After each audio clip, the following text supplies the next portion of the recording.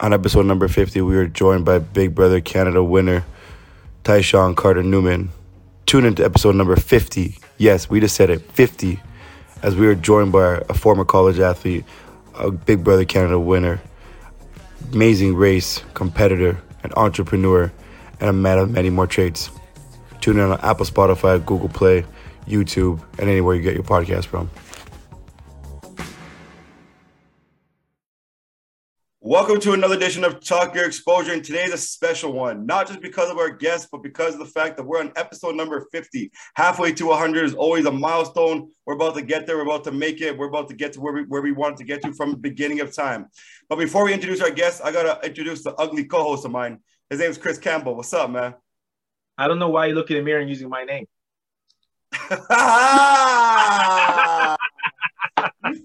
You thought about that one. You thought today, like, you know what? Steven's probably going to get at me today, so I got to make sure that I have a comeback for him. Didn't you think that? You woke up this morning thinking about all the different scenarios in your mind, didn't you?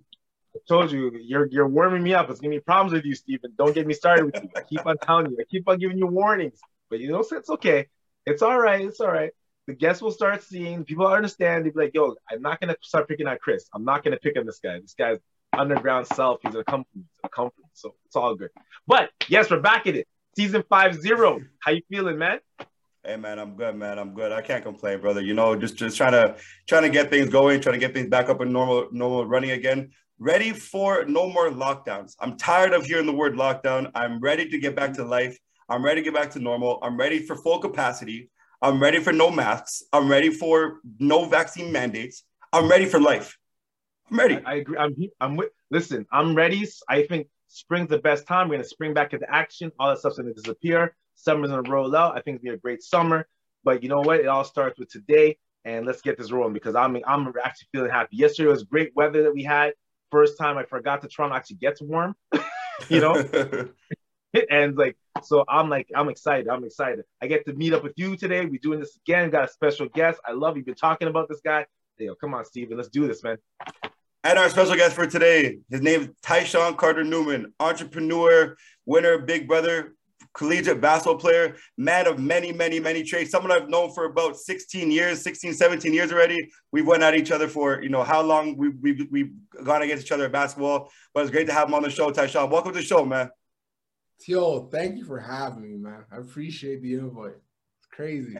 You're still Hollywood, bro. I told you before the show, you're a Hollywood guy. You know, I've known each other for so long, but here you are now, and man, it took my girlfriend to be able to get you. I'm like, bro, I feel like I'm a nobody. It's crazy. Nah. Listen.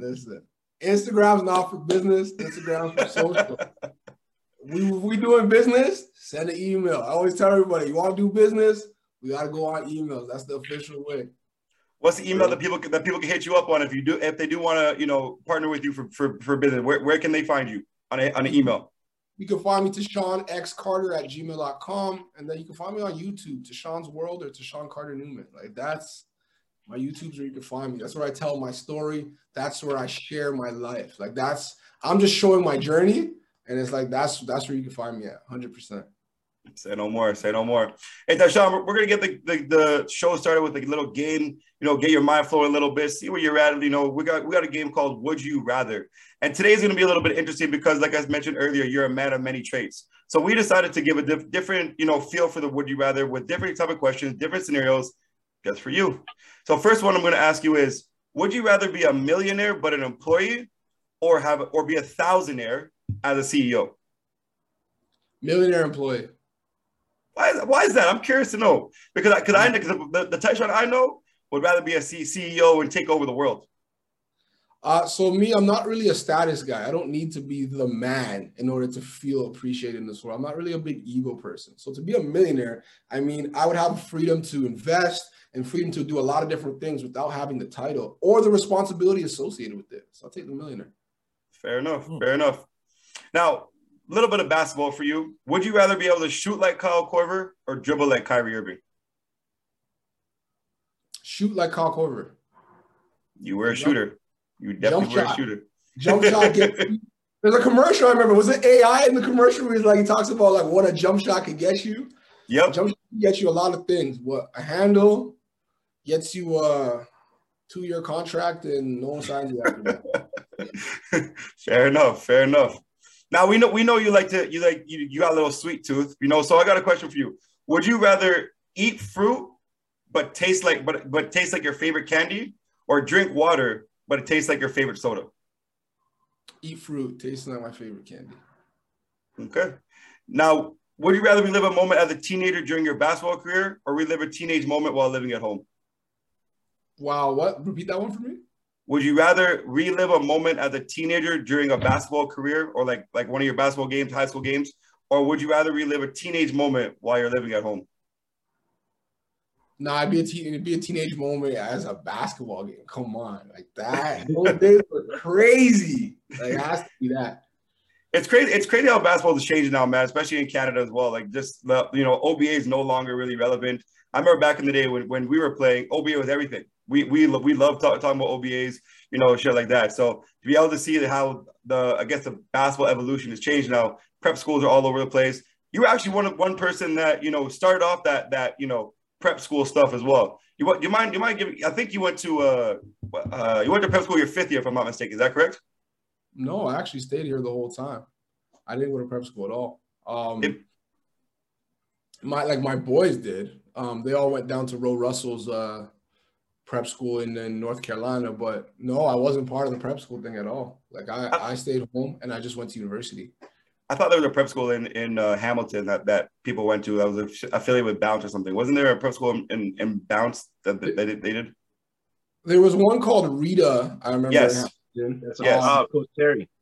Yeah, with Terry Upshaw. Yeah, but I didn't go to that one at all. I remember we played against them as a rep team in my last year, but no, I didn't play with them. And I remember, like, I went to university kind of early, and I was still the age to play rep ball. And I remember at the time there was a rule that you couldn't play, if you played university, you couldn't play rep no more. And I remember that broke my heart because they just put that rule in. Yep. And I'm like, what's the difference? I'm still rep age. That doesn't make sense. Couldn't play with Amanda. I had to coach. It was crazy. Born and raised in Peel Region, or at least in that west side of it. You know, I know you were all over the place in terms of the west side, but born and raised in the west side, West Coast. Talk to us about your upbringing. So I was actually born, what you might not know, I was born in Montreal. I actually grew up mostly in the city in Toronto. And then I moved to the West probably in grade 9, grade 10. Okay. And my upbringing was very different depending on like where I was. So like when I grew up in the city, it was very like independent. Like I could go around, bike around, do what I want on the subway, on the bus. Very different lifestyle than when I got to the West. Like when I got to Brampton, it was like basketball was different. The school was different. The environment was different. Like now you're in the suburbs, but you were with ballers out there. And the quality of ball actually was better in the suburbs than it was in the city, which I remember that was really surprising to me. And it was like, once I got out to like Saga Brampton, it's like, that's when almost like ball became a little bit more serious in a weird way, because it was just like, that's all we had to do. I wasn't on the streets no more. When you're in the suburbs, you're in your crib or you're in the gym, or you're like, you're not on road because there's nowhere to go. Like we're going to go to Tim Hortons parking lot. So it's like, like my life was literally just, it was ball, it was school. And it was just like, we're all just trying to make it. And I remember like, that was my focus. I know that, a little bit about you as well. You've always been someone who wanted to give back to the youth and your community. Obviously, you started a company called Aspire for Hire with the youth basketball. What made you want to give back to the community and want to be an influential person to the kids and youth around you? So actually, Aspire for Hire is actually one of my best friends, her organization, and I work a lot with her on different initiatives, different programs. But why I want to give back, and it's why it's so important for me, because I just feel like we took so much. It's really like, as a youth, like I took so much. Like I asked for so much, I wanted so much, and it's like I realized the impact that people had on me who were, older and who have gone through it. And when they were able to give back and tell me about their experiences and share, it was impactful, and it was something that I needed as a youth. And I think like, now that I'm in a position where I can give back and tell my story and really have an impact on the youth, that's what I do. I just think in our lives we look for purpose, and I feel like giving feels so much better than just taking. You know what I mean? And for me, it's like I like to give and I like to have an impact on the youth, especially someone that looks like them and someone who they can relate to. I think it's just so powerful beyond measure. We're gonna get back to your basketball career and what you've done with Aspire Higher in a little bit. But lastly, I want to ask you that we're on to, you know, the ugly guy up above. But what? You love to poke, eh? Hey man, I'm poking the bear. I'm waiting for you to explode, man. I'm waiting for it to explode. But last question I want to ask you is, if you could make your own initiative related to basketball and also do some type of fundraising as well, what was something that you'd want to do? I think, like, if I was to do something going forward, I think I would have. There's a couple things I've even been thinking about in my mind. Like, I've thought about, you know, having like a large scale group home type of environment. I thought about having like a mentorship, like a foundation where like we do mentorship with the youth, where we connect youth with people who they can relate to and who they can look up to. Because I think like during the teenage years, you can have such a strong impact on youth. And I feel like I would want to have such a strong hand in that. So whether it was like a kind of group home initiative or a mentorship initiative and connecting basketball with all those things, or sports in general, I think is something that, you know, I would definitely see myself being involved with. And it's not even off the table in the future. Like, these are things I think about. There's a lot of ways I think about giving back. And that is one of them, like giving to the youth in ways in which they need it the most. Tough. That's a good answer, man. I like that. It's funny you said that before I get into my questions. I have a good friend of mine who's out in Edmonton that you might know. He used to coach at Next Gen basketball. Well, Coach Dane. Yeah, man. Yeah, man. We grew up together in Rexdale. So I told him I was gonna have you out. Yeah, man. That's how far back we go. That's crazy. I know, it's crazy. So I asked him about you, and I asked him, tell me a few things about you. And he's like, yo, honestly, he's a great guy. He's good with the kids, with the program, good basketball guy. He missed having you around. So you're just talking about the mentorship and basketball and combining together. It shows testament that, that you're really about that. And so shout out to Next Gen basketball. And he said, I had to shout you out right there. So. Yo, Dane's my guy, man. He's probably like, he's the first guy in Edmonton that gave me a coaching opportunity, really treated me like family too. Because I went out there by myself, right? So it's like, to have Dane and his family like bring me in as one of theirs, I think was big for me. I always called him, like, he felt like my Uncle Phil. Like that's what Dane felt like when I was out there, like him, on Viv, his son was Carlton. Like I was just like, they treated me like family. And it's like those years I cherish so much because I grew so much from leaving Toronto and going somewhere where I didn't know anybody, and I really grew a lot from that experience. Okay, well, good. Make sure you hit him up. So that's the shout out for you. All right, well, let's get into this. Big Brother. Wow. Last year, this time, you're in Big Brother house fighting for 100,000. What was casting for that show like for you? The casting process, like, I can't go into too much detail about it, but what I'll say is that, after learning that it was a potential opportunity for me, seeing how the game works and kind of doing, I watched that game like it was game tape when I found out about, potentially being on it. And it was like, this is a social game. I can win this. Okay. Like, I think about the people I grew up with, the shady characters I knew growing up. I'm like, these guys, this show will be light work compared to what I've seen in my life. Like, are you crazy? The amount of finessers and liars, and I'm like, nah. These people aren't finessing. These are just regular Canadians. These are not the people I grew up with. Like, I can handle this. All right. That's how it was. So how was like being in the house then? I mean, being in the house was very stressful. Like, at the same time, as much as I was like, I can handle it and I can win, when I got there, I didn't feel that same way right away. You're just around a bunch of people who, you may or may not be your friends for real, may or may not be telling you the truth at any time. Like, people can be lying to you, people can be stabbing your back, and you really have no idea what's really going on.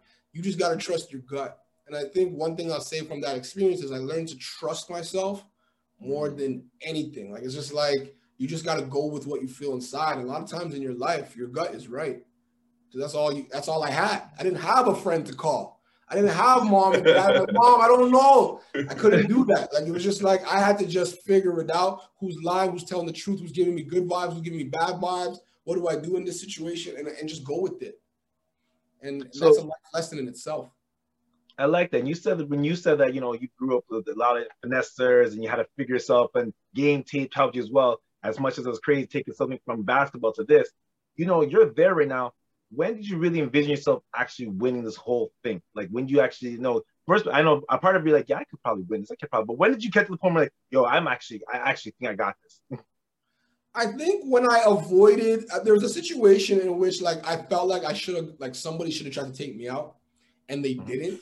And I remember looking at it being like, you guys really are not seeing me. Like, you guys really don't want me out the game. I was like, oh, I could win? And then when I took my boy Jed out the game, I was like, I'm going to win. Like, in my opinion, Jed was my biggest obstacle. Well, Jed and Kiefer, they were my biggest obstacles of winning the game. And once Jed was gone, I was like, if I don't win this, I'm joking. Like, wow, he's the only one really in my way. And then once we got Kiefer out too, everything just kept falling into place so perfectly for me. And I'm just like, yo, it's looking like the universe wants me to win this game. Like, it's not only my actions. Like, my actions were big, but it's like things just kept happening. And I'm like, damn, like, I'm about to win this. Well, you mentioned a few things. I'm going to get in a little more detail later on, but you know, while you're there, you know, you there's an alliance called the Sunsetters, right? Am I right? Sunsetters, right? Yeah.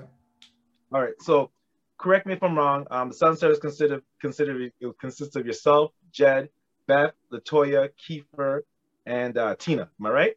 Yeah. All right. So, how did you guys get together? Like, how did that alliance come together with all 5 of you guys? I think it came together. I think Kiefer was really instrumental in bringing that together. I think I always had envisioned being in this kind of alliance. And then when it was actually presented to me by Kiefer, I was like, this is genius. Because I always said I wanted to be, before going on the show, it's like if I had to be in an alliance, it would be a diverse alliance, like one of the most diverse you ever see, where there's somebody from every area of the house in the alliance, right? Every social group. And that's what we had.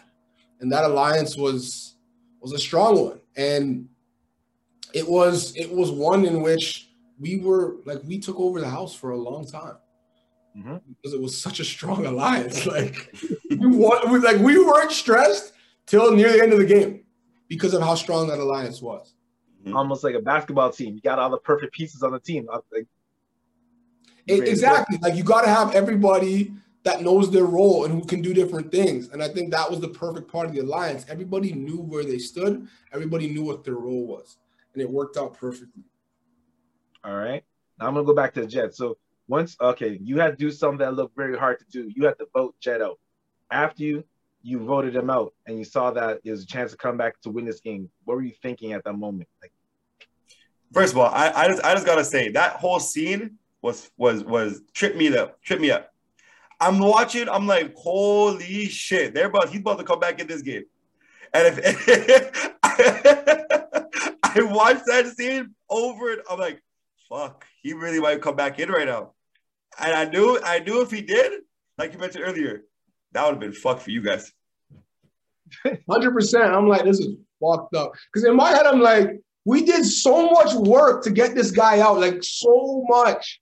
And then for him to just pop back in the house would have cheesed the hell out of me.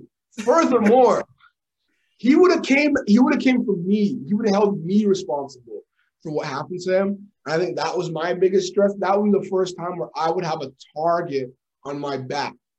And I just didn't want to be in that kind of situation because throughout that game, I never had a target on my back. And if Jed had come back, he would have put a target on me because he'd have been like, yo, bro, you really did me like that? You really got me out and convinced everybody to vote me out? Like, nah, bro, it's your fault. I didn't want to be in that situation. So there's knots in my stomach. I was like, oh my gosh, this is going to be a fight. And I went to get him back out again. I'm like, imagine having to get someone out again. Like, that's what I was thinking too. Like, we got to do this whole dance over again. I'm like, nah, man. And that was really what it was for me, right? I was stressed about having to do it all over again and being blamed for the whole thing. With a target on your back. With a target on my back. And everybody would have blamed me too. Everybody would be like, nah, it was him. And then I would have been the target, and it would have been ugly. Okay. So the final three comes, and it's you, Tara, and Braden. You wanted to find, and we wanted the finals to be monumental to guarantee that Black person was the first ever to win Big Brother Canada, right? And you eliminated Tara. When you won, and you made history, how did it change your life? I mean, at that moment, I don't think I realized how it changed my life. I don't think I had an appreciation for how impactful it was for Canadians, for television, for reality TV. I don't think I really grasped that at the moment. But it was huge, right? It was huge for me, myself, and like my personal development as even as until today. And at the time, I didn't realize that. But I think it was monumental for a lot of people after understanding like the impact it had and the people who've reached out and people who've just told me their stories about what they saw and how it made them feel. Mm-hmm. I think it was crazy. And it made me realize like the impact one can have on society. And it's like, it really has changed my mentality and even the work that I do. Like I've just completely shifted my life from working my 9-to-5 job, from working to myself in order to just aspiring to inspire. Like the work I do is really about inspiring people and helping grow people and grow myself. And that's how my journey has completely changed. Like my life has changed from that. Now I live a life like to serve. And it's just, I never thought I would get there. I thought maybe I would. I didn't know how. And it seemed like that experience was the vehicle in which took me there. Sure. I like it. That's good. That's good. Everyone goes through something to get to that point. Before I ask a question, I'm going to say something. So, you went through this, and I would like to compare it back to basketball. So your basketball experiences and everything, is that how you kind of approach the whole game in the house as well? Like taking things from like, how to chess move and, I'm going to watch this person. I'm going to scout this person. Like, is that how you kind of work yourself through the house? I mean, now that you put it like that, you can say that. I mean, in the time, I wasn't thinking of it that way. I mean, when I was watching film before the show, I was watching like Game Tape. Like, what are some qualities that make a really good Big Brother player, right? Mm-hmm. So those were things that I had to assess myself. So I was kind of watching that like Game Tape, and scouting people is a part of that too. But the biggest lesson I would say from basketball that you could apply to this game is letting the game come to you. And I like that.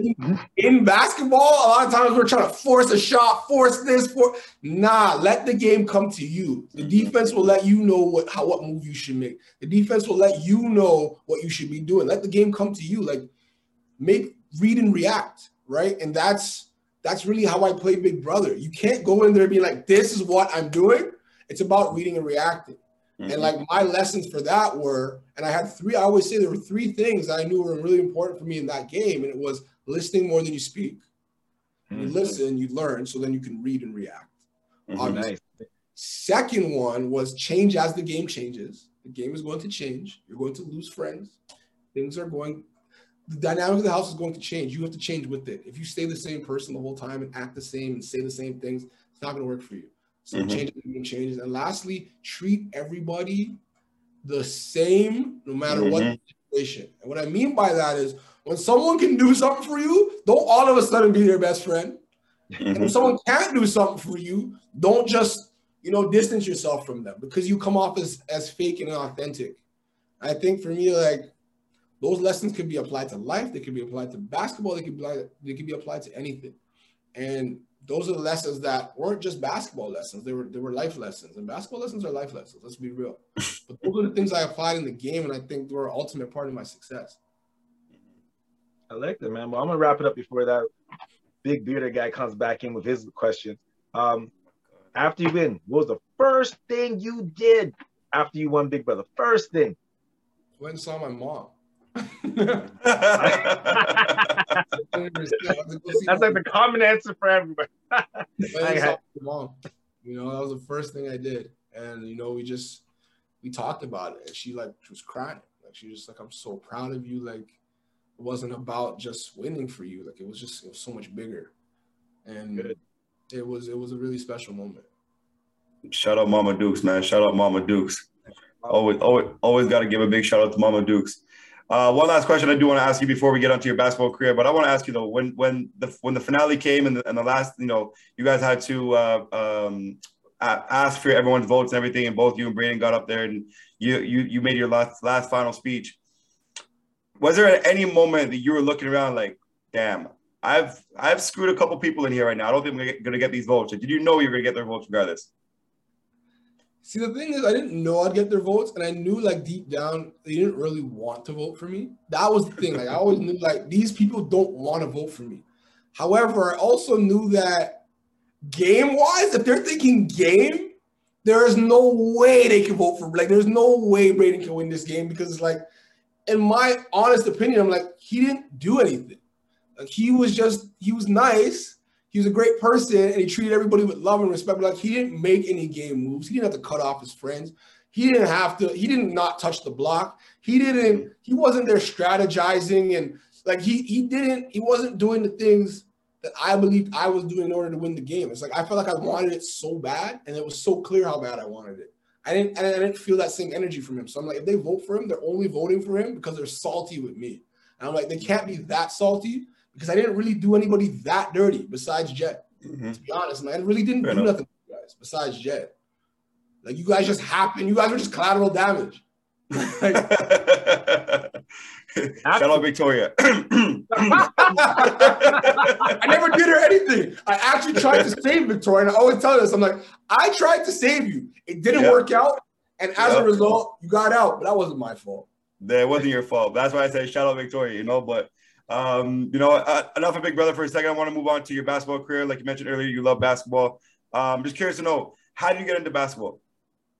How did I get into ball? My dad said, you're big. He brought me to a Mississauga Monarchs tryout back when I was in grade 3-4. And I didn't make the Monarchs, but I ended up making the Marauders at the time.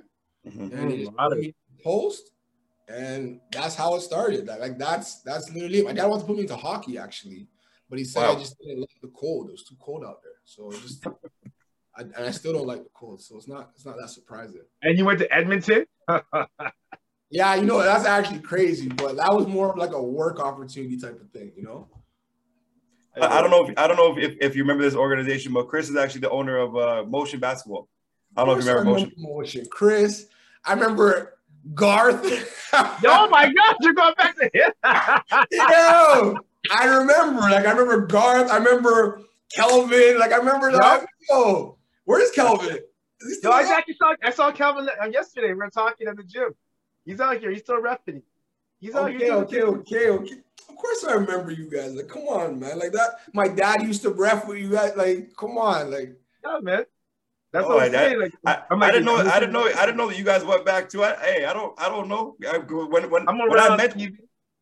Chris, when I mentioned Tyshawn to you, all you said was Dane. I'm putting that out there. All you said was Dane. So but I didn't want to go. Honestly, I didn't want to go too much into it because I'm like, I'll wait and see if you actually realize who it is. Yeah, yo, I actually literally saw you in a picture on Instagram the other day. I'm like, that's Chris. Like, you weren't tagged in it. Like, you were at some ball tournament coach, or I think you were handing out medals or something like that. Yeah, I was handing medals. I'm like, that's Chris. Like, what the hell? And I'm like, but you weren't tagged in it or nothing. I was like, I haven't seen Chris in a minute. How's your pops anyways, on a side note? He's good, man. He's good. He's doing his comedy. Like, we're trying to do big. Him and I are actually looking at doing some collab stuff together, which will be really we should be talk. Yo, I'm gonna. This is a real story. It's because your father that got me into it, eh? Really? Yeah. So I'm gonna give you a little story. So I was coaching before. This is a little quick side note. I was coaching before, doing other stuff, and your dad was about to do his tour, and he's like, "Yo, and I was doing comedy shows. I was hosting comedy shows. So your dad, were working together. And he's like, he's about to go on his tour across Canada, and he's like, I'm about to go on this tour. Can you come on and help me assistant coach this team for Garth? I'm like, you know what?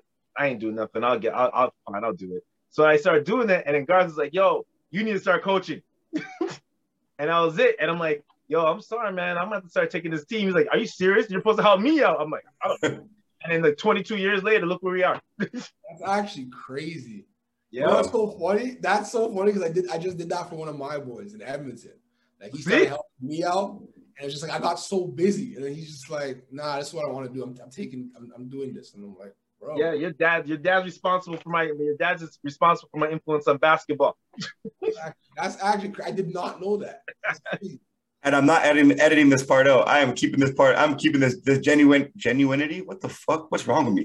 But I'm keeping this genuine part of the show in it. I like that word actually. I might brand that. Genuinity. Fire. Genuinity. It's a good. Hey, I need some copyright for that. I need some copyright for that. Let's take the residuals. Let's take the residuals. I'll take the 70. I'll take the 705 North, and you can take that word.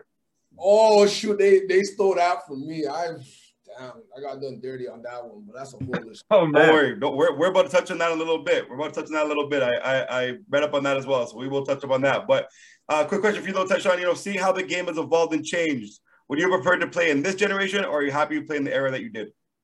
Happy playing the era that I did. Like the game now. I mean, like, I love ball, I always will. But, when the old heads talk about back in the day, I feel like I'm turning into one of those, to be honest. Like, back in the day, this is how we played. And, like, the game has become it's kind of a little soft. And each generation, I think it comes a little softer. Everybody's shooting jump shots and dribbling now and throwing their head back. And it wasn't like that back in the day. And I miss that game. That grinder game. You can't, like, if you're easy, you're going to grind and go hard to the back. Like, it's just not, the game is not conducive to that anymore. Like, you gotta be smooth hand. And it's more skilled, which is way great, more skilled. Which is great. Like, it's a way more skilled game. But, like, I miss that grinder game. Like, I love that. Yeah, no, you're right about that. I call it the COVID variants. They get softer and softer every year. You went to Laurentian for 5 years, but played for 4. Why did you choose Laurentian? I chose Laurentian at the time because I just thought it was the best fit for me. It's a bilingual school. They were offering me a good scholarship, and I just vibed with Coach Sean. Like, Sean was just a young guy, players coach. I just thought it was a good chance to try to, rebuild. They were rebuilding, and I'm like, you know what? I want to be part of something that's going to grow. I want to be a part of something that's grassroots and growing from the bottom. So that's the mentality I had. What was the one thing that Coach Sean taught you and that you can hold on for the rest of your life? It's up to you. I feel like that's a Sean thing. Sean will do anything for you if you want to. But if you don't want to, he's not doing nothing for you. And that's really it with Sean. Like, Sean will come to the gym at midnight to come shoot with you if you want to go shoot. But if you don't want to shoot, he's not asking you to shoot. You got to ask him because you have to want. And it's really up to you, and that's one big lesson from Sean. No, Sean, for that one. Hopefully, the kids of today will understand that quote, because honestly, that's a big quote for these kids in this generation. They're lazy as hell, so hopefully they'll start getting a little bit more and understanding. It's up to you if you want to go to the NBA. It's up to you if you want to get a Division I scholarship. It's up to you if you want to go play CIS or U Sport or whatever it's called nowadays. While you were at Laurentian, you started a clothing line to represent the Laurentian Athletics. How did that come about? And you mentioned a second ago that they did you dirty. You might go into a little bit of detail about that? Yeah, briefly. I won't bash the school too much, but you know what? I came up with I originally came up with the Laurentian State. That was the first brand I came up with the school. Like, I made t-shirts at Laurentian State because the running joke when we were there was, we're all grinding so hard, we all want to make it. It's like a JUCO. So we're like, yo, Laurentian State. So I made some t-shirts at Laurentian State. We're like, oh, that's hard. So we started making t-shirts, and Laurentian State was a thing. And then Sean looked at it, and Sean was like, I don't like this. And I'm like, what do you mean? He goes, we're not in the States. Like, it doesn't make any sense. He goes, yo, if you make a brand, if you make something that's good, I'll make it for the team. But he goes, I don't like this. So I sat there and I was thinking about it, and I was like, what can we make that Sean would like? And I thought about it, and I'm like, you know what? When we're from Laurentian is one of those places, people confuse it with Laurier, people confuse it with this, they confuse it with that, and then Quebec. And there's all kind of questions about Laurentian and I realized we had an identity crisis. And what would help us identify ourselves? From the 705. So I'm like, we're from the North, 705. And that's kind of how it came to life. And then the O was our logo. So it's like I used our own logo to design the actual brand, and it was fire. Sean made them, the fans loved it, it was marketable. And one day the school came in and they're just like, yo, you're using our logo, we don't like you, stop it. And then that was really it for me in terms of like making money, making a business out of it. But Sean continued to make them, and the team still wears them to this day. But the business aspect of it kind of just died because the school stepped in and and kind of ruined that for me. All right. And I thought we could have partnered. I thought we could have done more with it. But I mean, it's their logo, it's their choice. Like, what am I supposed to say? Yeah. However, it's still something that exists to this day. And it was really about us being proud of where we're from and identifying ourselves. That's tough. So you anytime you go back to a Laurentian game, you're like, you guys know where those shirts came from? Came from me, man. Came from me. Better put some respect on my name. 100%. You transferred to McGill for 1 year, one more year of basketball, I think. Was it one more year? Yeah, so I graduated from Laurentian, did my master's at McGill. Why did you choose McGill and not another school you could have won a championship on, like Carleton or Ryerson? What's funny is, like, I did get into Ryerson, and I did commit to Ryerson originally, going on to McGill. And then Sean actually recommended me going to Carleton. And for me, at that point, I was really not about my priorities changed from basketball to school. And at that point, I'm like, I want to go to the best school and get the best education so I can go into my field. And McGill was the best school, in my opinion, for that. And when I committed to Ryerson, I was on the wait list at McGill. And I was about to go to Ryerson. And Ryerson had a great program. They were branded very well. And it was me coming home. So I was partially excited about that. But then when McGill hit me up and they're like, listen, like, you're in. I was like, no, I got to go to Montreal. My grandparents are there. My grandparents got me see me play ball. And McGill was still a good basketball program. We still won a provincial championship. We still went to nationals ranked 4th. We beat Ottawa U that year. Like, we should have been ranked number 1 at one point during that season. So it was like we were a top 5 team in the country as well. So it wasn't really I can't say it was a bad decision because I still had an amazing time. I still wasn't all-star. Like, I still really had a really good year. But yeah, unfortunately at nationals, things just didn't work out. And Carleton always comes away with it somehow or another. Carleton or Ryerson won one of them, but it's typically Carleton at the end of the day. Mm-hmm. I got to ask you this because I don't know. Who was McGill's rival and what were those games like? McGill's rival that season probably would have been – well, we never had a natural rivalry with Concordia just because we're both English-speaking schools in Montreal. But that wasn't the one for us. The one for us was Laval. Like, Laval, University of Laval, City. That year, it's like they had our number. And they had these 2 guys. I think it was Leclerc, this guy Alexandre Leclerc, and this guy Dave Sauté. And these 2 guards were disgusting. And they had handles, they could shoot it. And they just, when they played us, they would just turn it on. And like, they beat us twice that year. We beat them twice. And when we got to our tournament, our conference tournament, we played them first round. And we were like, all game, we're like, oh, God. And we're playing them at home, too. And they were up 10 on us in the 3rd quarter. And it was like one of those games where it's like, yo, we could lose this game. And I remember, like, I don't know, I hit a big shot down the stretch, dished it off for a big layup down the stretch. It went from 10-5, and the momentum just started, and the crowd had us. We ended up winning that game. But that game was the game that scared the hell out of me. I'm like, if we lose this is a big disappointment. And we ended up pulling it out, and we beat UQAM in the finals, and we went to nationals. It was good. Shout out that game. I wish I was there for that one. If there's any film on that one, you gotta send it to me. You gotta send me that film for sure. Like, you gotta see that. That sounds exciting, man. That game sounds real exciting. It was good, man. It was really good. Any regrets during your basketball career? I regret not going harder on everything. You know what I mean? Like, when I look back at it, I don't think I was as focused as I should have been. You know, like, knowing the work it takes to get to the next level, I don't think I was putting in that work. And I say that even from high school, right? Was I putting up, you know, I think it's like learning about goal setting, right? And I don't think I understood it. Like, you know, if I want to be good, I got to be making 500 shots per day. I didn't think like that at high school.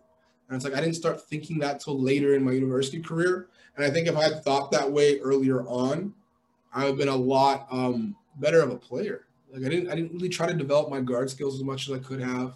I didn't really put in the work that I needed to put in order to get somewhere. And now that I know what it takes to get there, I would have gone so much harder. I know you mentioned going harder and things like that, but what is something that you at 29, you're turning 30 this year. You have the same age as me. Happy belated birthday. I'm about to turn 30 in Less than a month today, actually. A month today, I'll be 30. So I'll be joining with you in a month. But, 30-year-old Tyshawn, what's something that you would tell 16-year-old Tyshawn? I would say find what you love and go hard at it, right? And I think all of us, we talk about it, I don't know what I like. I don't know what I want to do. We all know something we like. And we all know that, there could be a way of making money in it. There could not be, but there's something. If we love something, I think we need to go hard for that thing. And on that journey, you find out ways of making money. You find out what you make connections. You find your network. When you go hard in doing something, other doors open for you. And I think I would tell my 18-year-old self that, right? I was very much like, I don't know. And then you don't do anything hard. And you can't go through life and through like that. You can't even play basketball like that. You're right. You know what I mean? Like if you can shoot the ball, do it well, keep practicing it, other opportunities will come for you. Yeah. And I think it's like that for me in life. Like I would tell myself, go hard at whatever it is you like or enjoy. The rest will follow. The rest will make sense. I love that one because even for me, my dad used to always tell me, I don't want you waking up one day and looking at the mirror and say, damn, I wish I could have, or damn, I wish I did, or case was. And I'm 16, 15, 17, 18, whatever. And I'm like, Dad, I'm not going to do that. I'm going hard. I'm doing what I need to do. I'm working out all the time. Man, looking back at it now that I'm about to be 30, like you said earlier, man, I did not go as hard as I thought I did. I worked hard, which we all know. I was always sweating and stuff, but nah, man, I didn't work as hard as I thought I should have or could have. I should have been in the gym putting up more shots. I should have been in the gym working on my handle more. I should have been working on my lateral quickness a lot more. But man, I love that answer for real. Quicker. Go ahead. My fault. Yeah, like you're completely right. That's how I feel, right? Last thing I got a quick hitter to end up the show. Look at this guy taking pictures and shit of himself. Flyer, I was taking a picture of the combo. Like I thought it was kind of, last one or a quick hitter to end up the show. Favorite song before a game? Favorite song before a game? That's a tough one because like back then it would have to be some Meek Mill.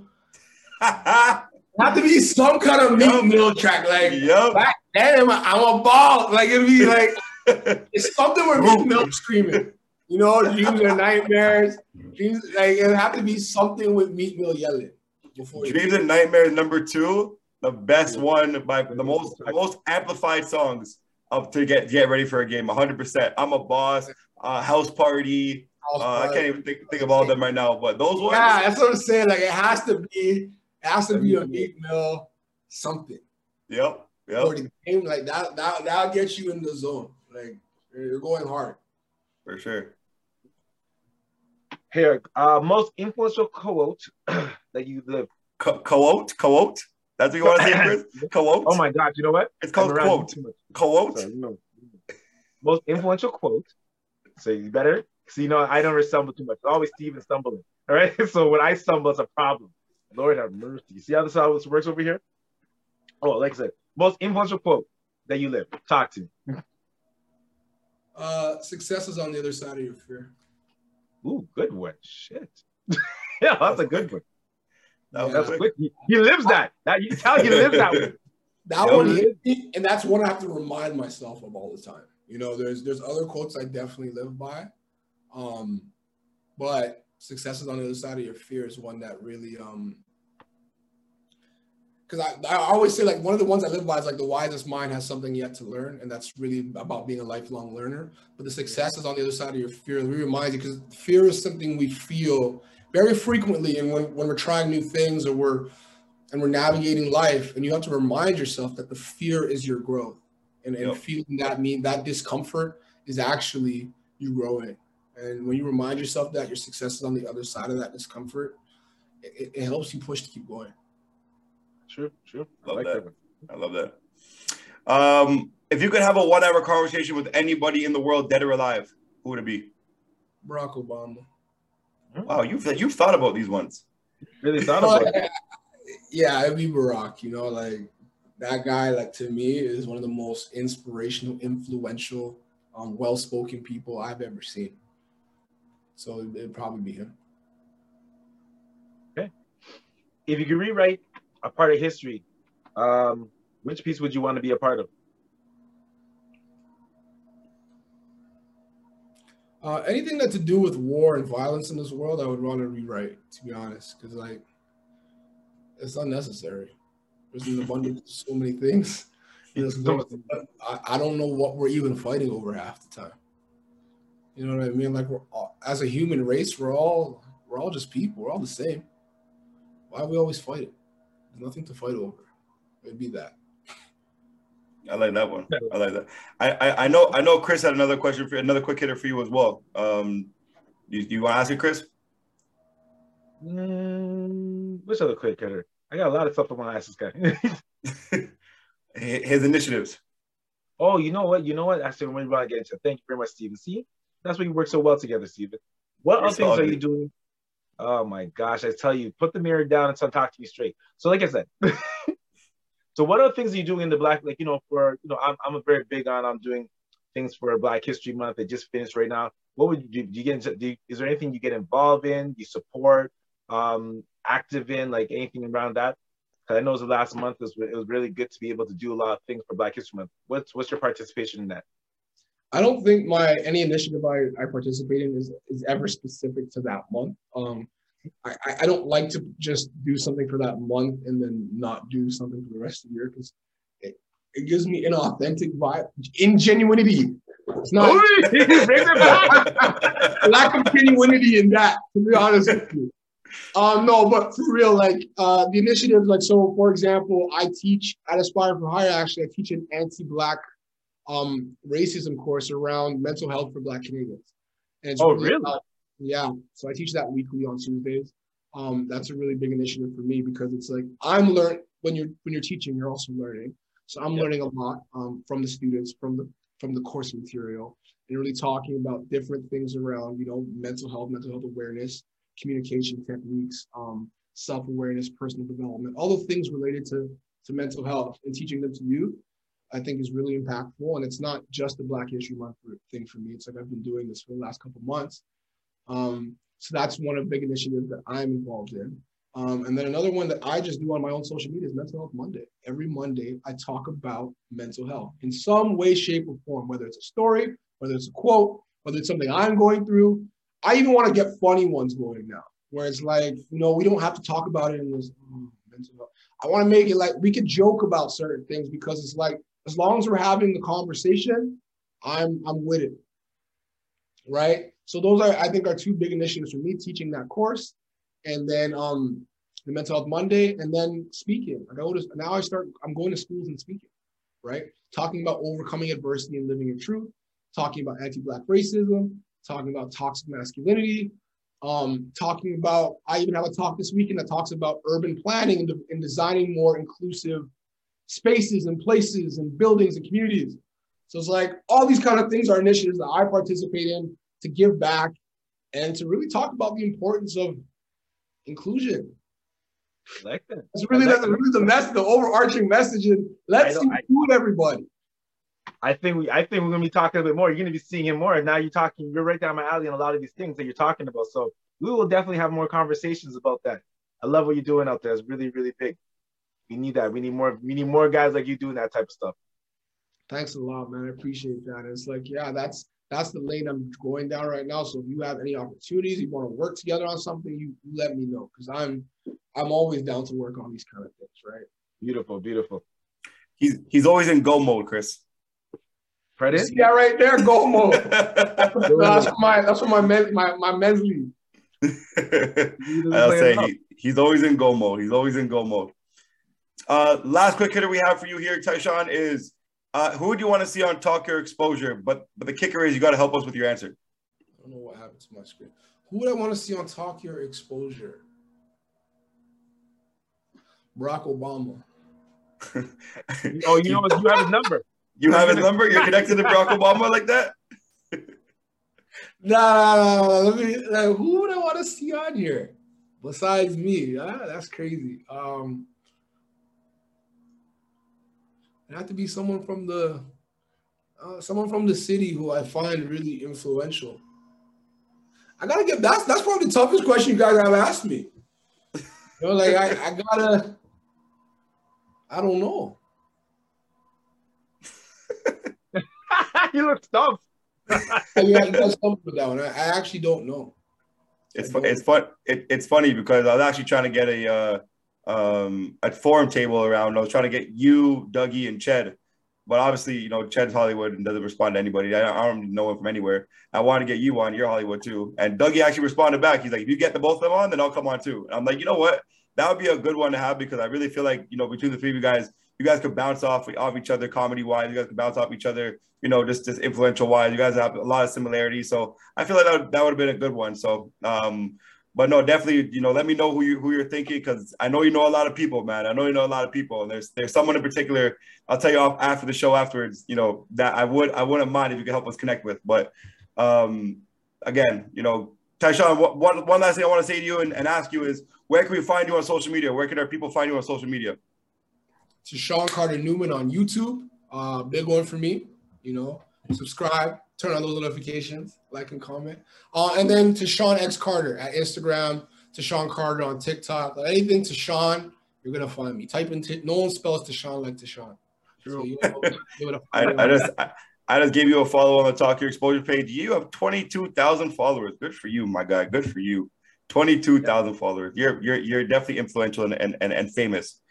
But again, Tyshawn, we want to thank you again for your time, man. You know, we really appreciate this. It was fun going down memory lane with you and just kind of reliving a lot of your history and whatnot. Obviously, for me in particular, I'm sure Chris could talk for himself afterwards, but for me in particular, it's good to be able to hit you up and talk to you again. It's been a long time since we've had a conversation, but like I said earlier, man, we've known each other for a long time now, man. From Etobicoke Thunder versus Bounce Days, from BJC versus Marauders, I want to say. Man, we play against each other a lot, man. So definitely would appreciate your time. Appreciate you coming back on the show or coming on the show. And hopefully one day we'll be able to get you back on here again and you know, talk about other different initiatives that we're trying to start as well, whether it's AU or training or basketball or anything in general. So definitely appreciate the time you gave us today, man.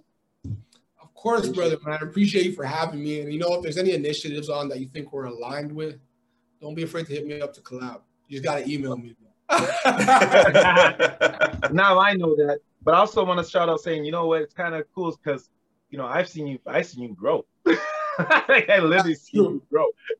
So, you know, seeing what, you know, how I met you through your father-in-law, seeing how much you grow as a young man and all the things you've accomplished is really, really big. And I know this is nothing. Like, I know your type, like, I know your atmosphere, I know your energy. So this is like, you know, a scratch of the surface of really seeing what you're about. So I really appreciate you coming on the show. Looking forward to seeing you a little bit long, you know, a little later down the line. And you know, that Hollywood look is definitely a look for you. You know, Steve is not just saying he's calling to existence because, you know, Steven wants to make sure that he got the plug and he's the first to say it, right? So when you are that status, you'd be like, yeah, I said it first.